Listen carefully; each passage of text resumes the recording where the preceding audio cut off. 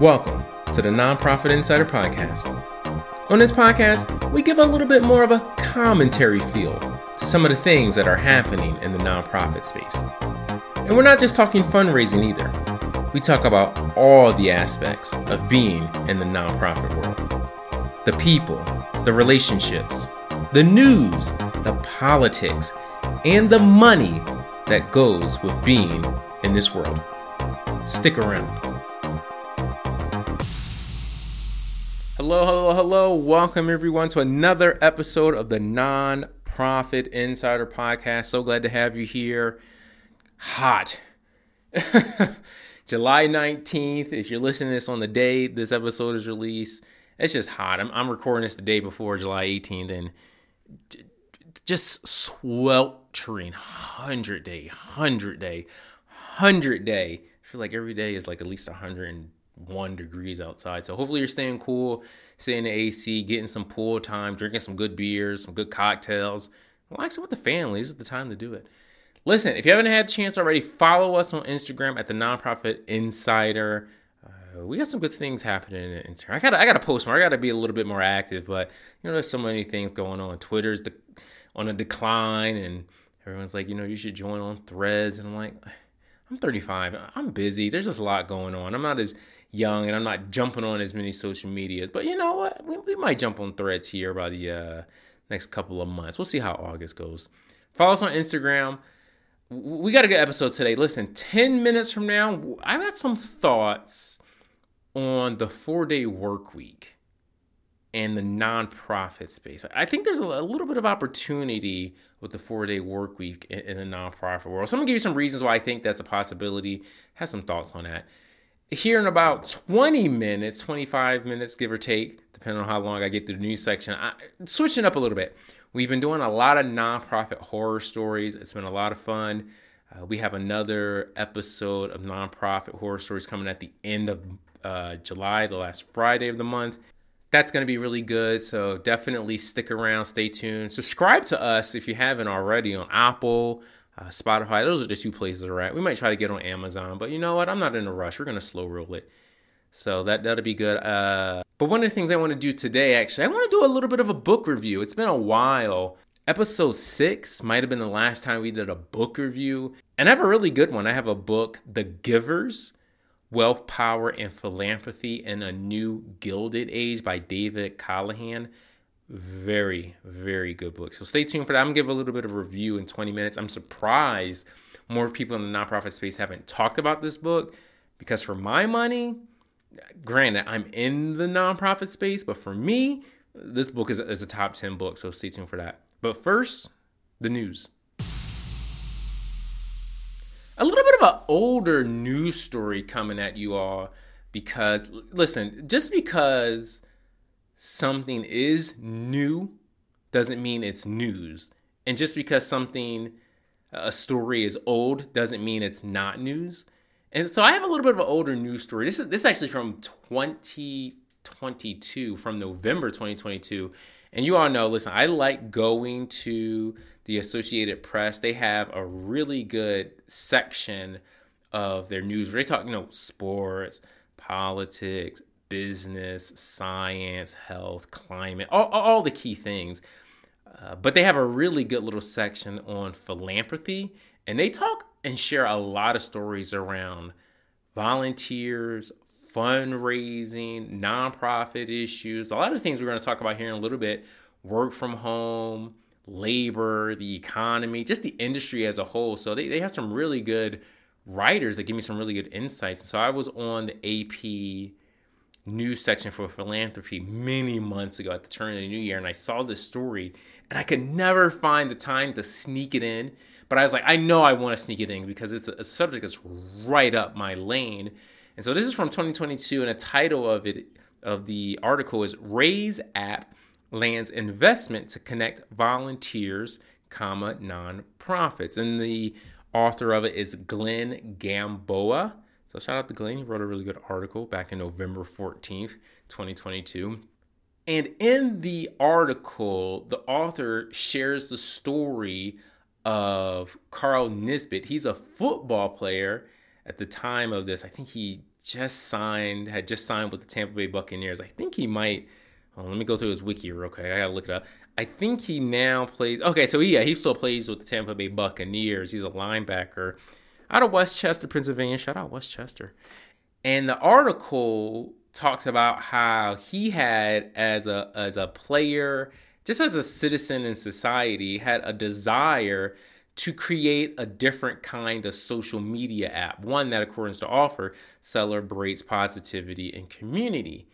And it's an app called Rayze. That's spelled Rayze. I'll talk about that here in a little bit. And I'm just going to go ahead and read a quick little snippet from the article where it says, Rayze is, quote, a new app that links people to each other and to nonprofits that appeal to their interests or are based where they live, end quote. And so the basic gist of the app, and I downloaded it back, I think it was back in February, maybe March or something like that, right when I started this podcast.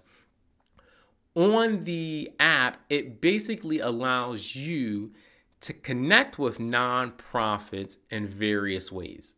It's like a community building type of app where you have the ability to go to this app to find volunteer opportunities. You have the ability to go to this app to do donations to nonprofits that you support or believe in. You have the ability to simply connect with other nonprofits or nonprofit leaders for really whatever you may desire. And looking at the app, I appreciate anybody that has a desire to uplift, empower, and better connect volunteers in the nonprofit space. You all know I have a deep love affair with volunteers and the aspect and the community building of volunteerism. I think it's just something that has an ability to do some really, really good things in times that are sometimes very difficult. So when looking at this app, I was able to download it. I've messed with it a little bit. They don't have as many opportunities in my area. You could tell they're still new. They're still growing, but they've got some really good backing. And in the article, they talk about how they got an initial funding, because that's what the article is about, lands and investment. They got initial funding by an organization called Financial Finesse Ventures. I looked them up and saw some of the other work they do. So they're definitely in that sphere of angel capitalism and that type of stuff, of providing funds to people that are trying to, make money and change the world, to be honest with you. And I just find the name so interesting, Financial Finesse. Because when I think of finesse, I'm like, you're not going to finesse me out of anything. But they said that they typically give between $500,000 and $1.5 million for initial investment. So clearly, he's got some support. And you can tell when reading the article that the people at Financial Finesse Ventures believe in this app, believe it where it can go. So definitely something to check out if you haven't had a chance. I'm going to put it in the show notes so you get the ability to kind of see and learn a little bit more about it. For me, I'll wrap it up like this. I believe that this Rayze app, which is an interesting name, when I think Rayze, I think of Razor's Edge. I think it's now called Blackbone, the non-profit software program for people that are raising money. Or I think of Rayze like raising money. And you can donate on this app, but I'm not sure if that's going to be their big thing. They could change directions anytime so that donations are the thing that they're really trying to do. But this app could be very, very similar to like the Nextdoor app. I know a lot of people that have the Nextdoor app for all types of reasons. Lost cat, can't find my dog. Hey, I was driving and I picked up someone's wallet. Hey, did you hear that noise in the neighborhood? All types of things. I don't have the Nextdoor app, but I did for a while. I used it for quite some time. And so I think it could be something very similar to the Nextdoor app, where people have the ability to just go into the app, see what volunteer opportunities may be happening, and just do it that way. We know Volunteer Match is a really, really big website in terms of people going to learn about opportunities. But I don't know if I've ever been on their app before, because I'm so used to their .com desktop style setup. But this is being marketed as an app first, website second. So this could really be big. We'll keep up with it. We'll see how this goes over the next couple of months, the next couple of years.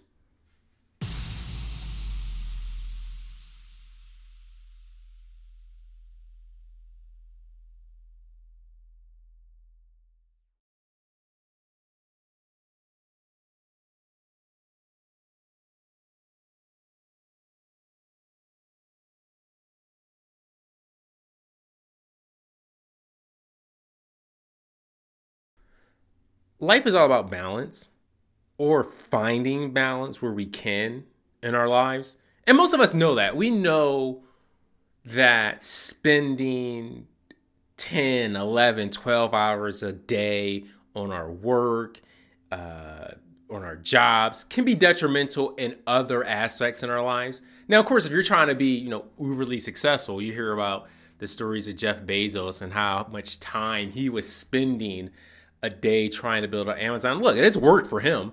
And we know a lot of folks, if you're trying to get into business, if you're trying to get as an entrepreneur, you talk to a lot of entrepreneurs and they say, I dedicate my life to this. There is no balance. I wake up thinking about this and I go to sleep thinking about this. But we know balance is very, very important. And look, here's a story about me. Just the other day, I'm talking to my son. He's 7. And one of the things is that we were in the car and I had just picked him up from a camp. He goes to a camp here through the city of Albuquerque. Nothing fancy. It's an elementary school. They've commandeered an elementary school. They take it over. And he's in one of those trailers outside. So it's nothing fancy, but it gives him the ability to be around other kids because in the summer, it's just him and me and his mom. And look, after a while, we need a break. He needs a break. So it's an ability for him to be around other kids and be around other young people in their 20s that are leading these camps. And so I told him the other day while we were in the car, I said, hey, guess what? I got you 2 more weeks of the summer camp that you've been going to. He immediately starts wailing in the car. I don't want to do it, and I haven't done anything this summer, and the summer's almost over, and I'm doing nothing but camps and camps and camps and camps and camps. And it was just so funny because it had me thinking about when I was young, in the 90s, when summer rolled around, I just stayed at home and watched TV all day. And I'm not going to lie. By the second week, I hated it. I'm watching reruns of Jerry Springer at, 1 o'clock in the afternoon because the cartoon's in at 8. It wasn't like we had Netflix or anything like that. So it's just all summer. I'm just watching old Jerry Springer or Maury Povich episodes. And it's just this is terrible. I'd much rather be in camp. But as we're sitting in that car yesterday, it really had me thinking about how balance is so important. So for him, for this 7-year-old, he was doing way too many camps. And for me as a 7-year-old, I did, I think, 1 camp a year. And it wasn't an overnight camp. It was you went to the YMCA and you were there for, 6-7 hours. But for the most part, it was just a lot of staying at home while my mom was working, spending some time with my dad, here and there, but nothing too crazy. And it had me thinking about, there's a lot of talk right now about work from home. We're coming out, separating more and more from the heights of the pandemic. And there's more and more talks about work from home. We see it with some of our biggest industries, the Disneys, the flight industries. We see a lot of organizations, banks especially, are really big at it right now of, hey, glad you like to work from home. Get your ass back in the office. Even if it's just 2 days a week, we want to see you back in the office. And I'm not going to talk about work from home on this episode because it's something that's forever, it's evolving so fast right now, even as we enter the fall of 2023. There's a lot of talks about work from home. I actually want to talk about the 4-day work week. And one of the aspects in the nonprofit space that I have talked to other folks about and have had the experience and the ability to connect with other folks about is the idea of the 4-day work week. I think I said the 4-hour work week a second ago, but Before the pandemic really got started, I was actually hearing a lot of folks in the nonprofit space really start talking about the idea of a 4-day work week and what that would potentially look like, and how a lot of organizations are pretty much dropping Fridays from their repertoire, because it gives a lot of folks in the nonprofit space the ability to do their work Monday, Tuesday, Wednesday, Thursday, and still have the ability to enjoy themselves on the Friday, Saturday, and Sunday. A lot of those conversations pretty much stopped once COVID started, and rightfully so. And then the conversation went from having a 4-day work week from working from home. And it's funny how major life circumstances can really change the direction of a conversation. And when you have something as big as a global pandemic, that's going to totally shift the way people have talk as it relates to what work and labor really looks like. And for me, when I think about the 4-day work week, it really brings about a better sense of balance for the nonprofit industry. It really gives a lot of folks in the nonprofit space the ability to enjoy more of their time, especially when considering the pay of the industry. When you look at the average take-home pay of many people in the nonprofit space, $55,000 a year, that's not a lot when compared to some of the for-profit entities. And so as the for-profit space has a lot of conversations of work from home, a little less of the 4-day work week. I'm not seeing that as much as I saw pre-2020, but a lot of the for-profit world is having a lot of talks of, I don't want to go back into the bank and work, in the office, not talking to folks. And then I hear a lot of folks are saying, I'm already going into my office and I'm still on Zoom calls anyway, so what's the point? And look, we acknowledge here at the Nonprofit Insider, there's a lot of privilege that comes from working from home. There are a lot of folks, and I don't have the exact numbers or percentages from the Bureau of Labor Statistics, but there are a lot of folks that simply, because of the nature of the job, whether you are a carpenter, an HVAC professional, whether you are a lumberjack, whether you do manufacturing to one degree or another, there are a lot of folks that simply cannot, just because of the nature of their job, do work from home. And because of that, they're probably going to see more folks try to push the 4-day work week, because if you absolutely have to come in to an office, to a building, to a work site, you see this a lot actually in construction as an example, then yeah, you can't work from home, but maybe the 4-day work week is one. But the nonprofit space is one, in my opinion, that gives you the ability to honestly do both. The pay in the nonprofit space is not as high as many industries in the for-profit world. And the work that's done in a lot of nonprofit space does give you the ability to work from home and to come in less days out of the week. And I think, I said, there's a lot of privilege in this space, because we know there's a lot of professionals, undergraduate degrees, graduate degrees, that are really what we're talking about when we start talking about the 4-day work week. But it's one that needs more balance. And look, I have a couple of takes on this. The first, I'm actually surprised. Seriously, I'm actually surprised that more people in the nonprofit space and more nonprofit leaders at a lot of top nonprofits, whether they're Fortune 500 style nonprofits, or if it's just executive directors at your local nonprofit in your city or county, I'm surprised that more of those folks haven't talked or pushed more on the idea of the 4-day work week.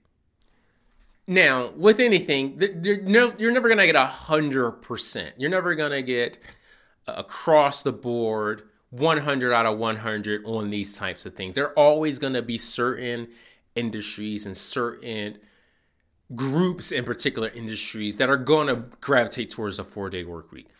If you work with clients a little more exclusively, if you work in education a little more exclusively, there could be, just because of the setup of the work you do in the nonprofit space, there simply could be a setup where it's advantageous for you, your coworkers, and or your clients to have the ability to come in 5 days a week. But I think that percentage is a lot smaller than we're led to believe.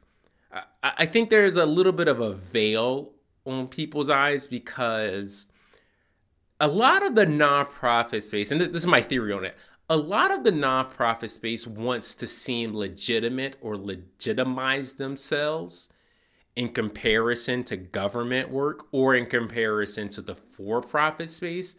And one of the things you can do is mimic a lot of aspects of those two particular worlds. And I mentioned this on my last episode. It's like the three-legged stool. Nonprofits, government, and for-profit. That's what I always call it. And if you are the type, and I think, listen, and you actually see this a lot in the nonprofit space already. Here's what I mean. Here's an example. How many people in the nonprofit space say, I think we need to be more like the for-profit space in the way we conduct our management of money, in the way we conduct our budgets, in the way we conduct our times. We could have a whole episode about that. The ideas of should the for-profit space mimic more should the nonprofit space mimic more of the for-profit space? We could talk about that for days and days on end. But it's clear that there are a lot of folks that are in the nonprofit space that want to see more of that. And it goes back to, if that's the type of mindset you have, then it doesn't just reverberate as it relates to money or budgets or efficiency. That's the word you hear a lot. It also translates into other things, the dynamics of how we interact with coworkers, the dynamics of how we talk to our clients, and the dynamic of how many days per week we should be working in this particular industry. So I think a lot of the nonprofit space says we want our power brokers and board members to know we take this seriously and we come in 5 days a week. We want our mega donors and backers to know we take this seriously, so we come in 5 days a week. But I would imagine, and again, I don't have the numbers on this, I need to do a little bit of research, but I would imagine there's about 80, if not 90% of the nonprofit industry would be better off moving towards a 4-day work week. And look, there's some smarter people out there. I'm just a private liberal arts college, graduate. No fancy degrees over here. But I would imagine if you really take a look at the industry as a whole, and I know there are some people that have done this, if you look at the industry as a whole, the nonprofit is prime. It's ripe for the ability to move to a 4-day work week. One of the things is when 80% of the money that comes into nonprofit comes from government entities and the other 20% comes from individuals, foundations, or private donations, because your money flow is a lot different than the likes of Chipotle or Bed Bath & Beyond. I know they're going under. Pepsi, Anheuser-Busch, they're in a lot of trouble right now. Because the money flow is different in the nonprofit space compared to much of the for-profit space, it gives you the ability as an industry to say, hey, listen, one of the things we want to do for our workers and for our clients is take the path of a newer model of doing a 4-day work week. That doesn't mean your nonprofit has to only be open 4 days a week, but that your workers only do 4 days a week. And that of course, compares and contrasts to the likes of government, where a lot of government entities, we know there are a lot of them are going to be closed on Sunday and Saturday. So that's for the most part locked in for a lot of government, unless it's essential. But then for a lot of government entities and agencies, they have, of course, more holidays, which is really nice. When a lot of federal employees get furloughed, they get back pay, which we know is really nice. And then for a lot of government agencies and entities, they provide services to so much of society. Theirs is a little bit more tricky in that respect. And that's why I go back to saying the nonprofit space is one of the few industries that I believe has the ability to move to a 4-day work week with not having a lot of negative repercussions or consequences on the industry as a whole, on organizations as a whole, or on employees as a whole.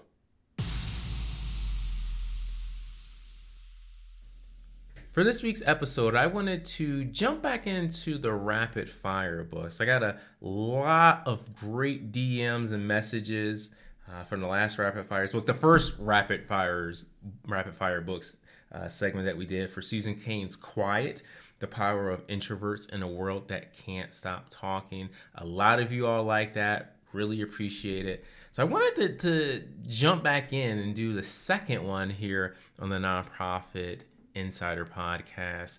And one of the things for a lot of you, as we're getting more followers, we're getting more listeners, the download numbers are going up. So a lot of you all are liking it. Appreciate that very much. One thing to know about me is I absolutely love libraries. So much so that my second ever girlfriend I met in a library. Yeah, that's how much I love libraries. And for me, I really started. I mean, I've even when I was young, growing up in Philadelphia, I went to libraries all the time because one, my mom and my dad, they really encouraged it. But when I moved to Charlotte, North Carolina, it was a time when the internet was really starting to pop off. This was back in like 2003, 2004. I was just starting, I was like a freshman, sophomore in high school. The internet was blowing up. And you would still, even at that point in time, you'd go into a grocery store and there'd be a AOL CD, right? America Online in the grocery store next to the Kit Kat and the Reese's. And so I used to, as a person who moved to Charlotte, North Carolina, I was living with my mom. Dad was out of the picture. My brother was still back in Philadelphia. He's so much, older than me, 16 years older than me. I was living in Charlotte and I found such a refuge in libraries. And it was a way for me to escape and learn about the world and use the internet in a time where my 7-year-old son, he's only known the internet. This was like a brand new thing for me. So I was going to libraries all the time. So I have a deep affection for libraries, librarians, and the system of it. And one of the ways I have, at least in my particular space, discovered new books to really read and new authors to really learn about in the nonprofit space. Because again, I haven't read a fiction book since I was in high school. So one of the ways I like to learn about new nonfiction books is just going to the library and checking out staff recommendations or looking at some of the new books. And so I went to my library. I live in New Mexico now. I went to my local library, bought my card, obviously, all of that jazz to pick out some new books. And I just looked at some of the staff recommendations. And one of the books that was recommended by one of the staff members is a book by David Callahan called The Cheating Culture: Why More Americans Are Doing Wrong to Get Ahead. And so I picked up the book and I loved it. Read it, probably took about 2-3 weeks, something like that. And the book quickly shot up for me to be in a top 25, maybe top 30 book.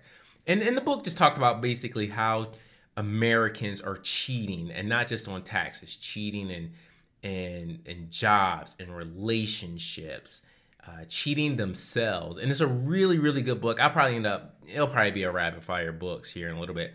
But I really love the book. And so I said, you know what? Let me see if this author has any other books. And sure enough, he did.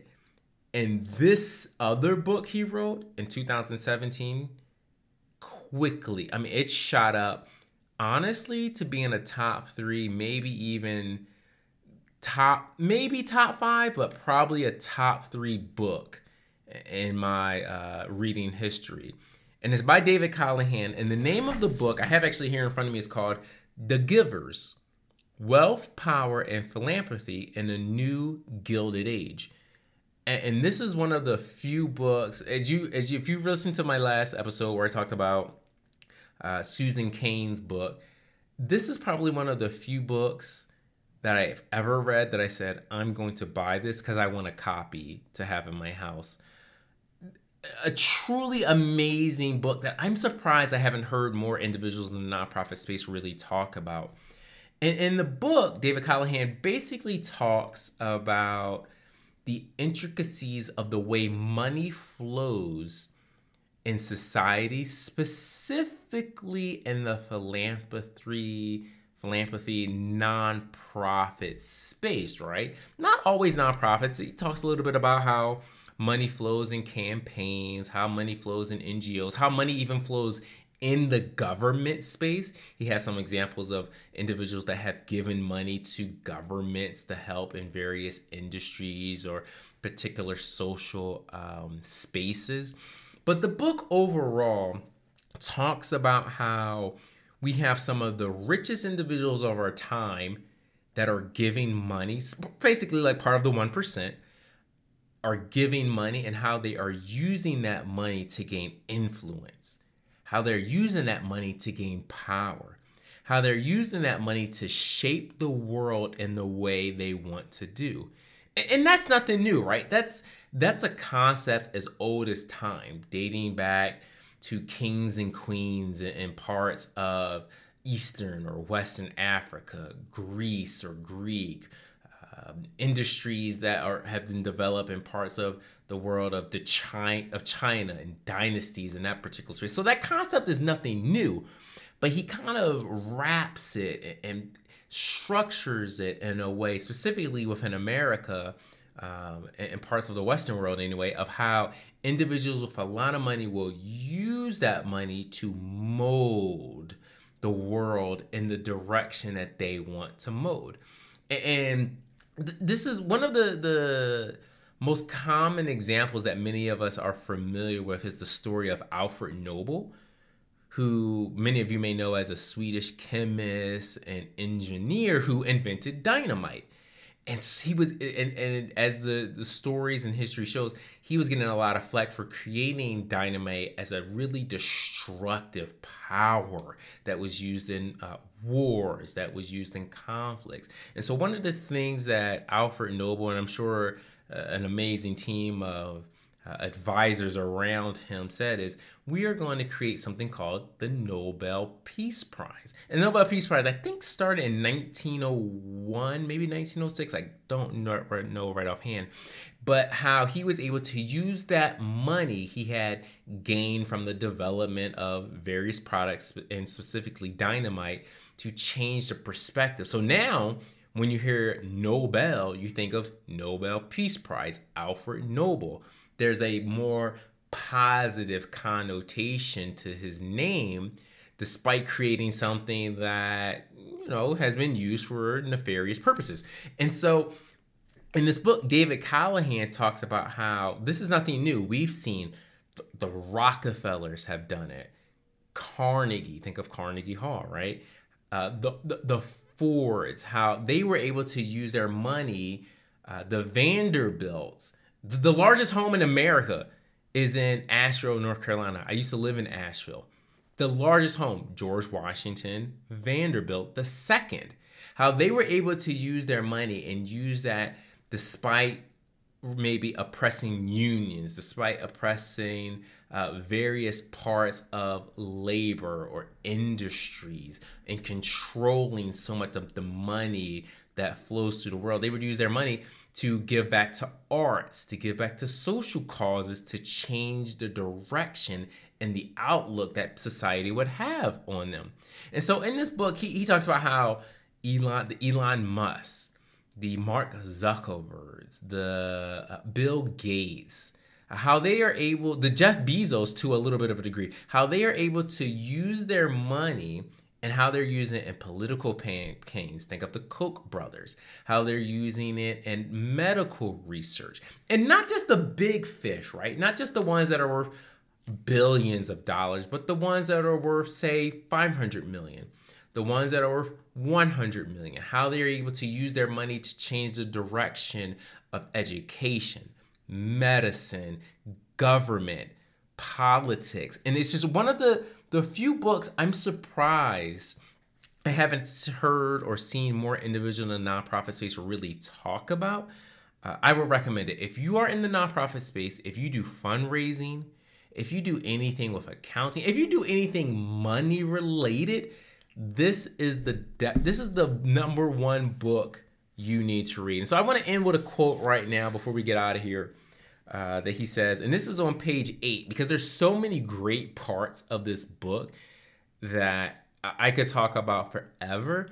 I want to just kind of go straight to the beginning. So on page 8 of the book, in the prologue, he says, and I quote, "Today's big philanthropy is arising in an era when the wealthy already seem to control so much territory in America, whether it's politics through their campaign contributions or ownership of the tech and media companies that shape our culture.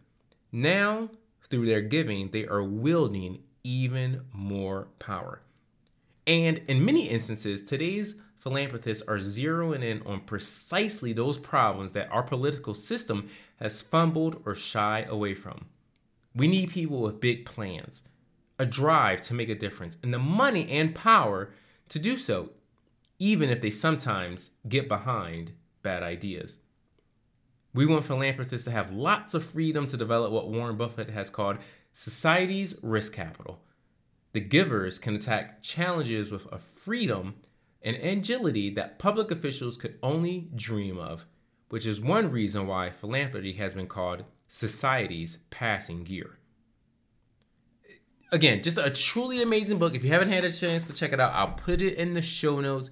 You can check it out. David Callahan is one of the authors I would love to have on the show as we get a little bit more attention, get more followers, and get more listeners to download. So go ahead and check that out, and we'll see you next week. Take care, everyone.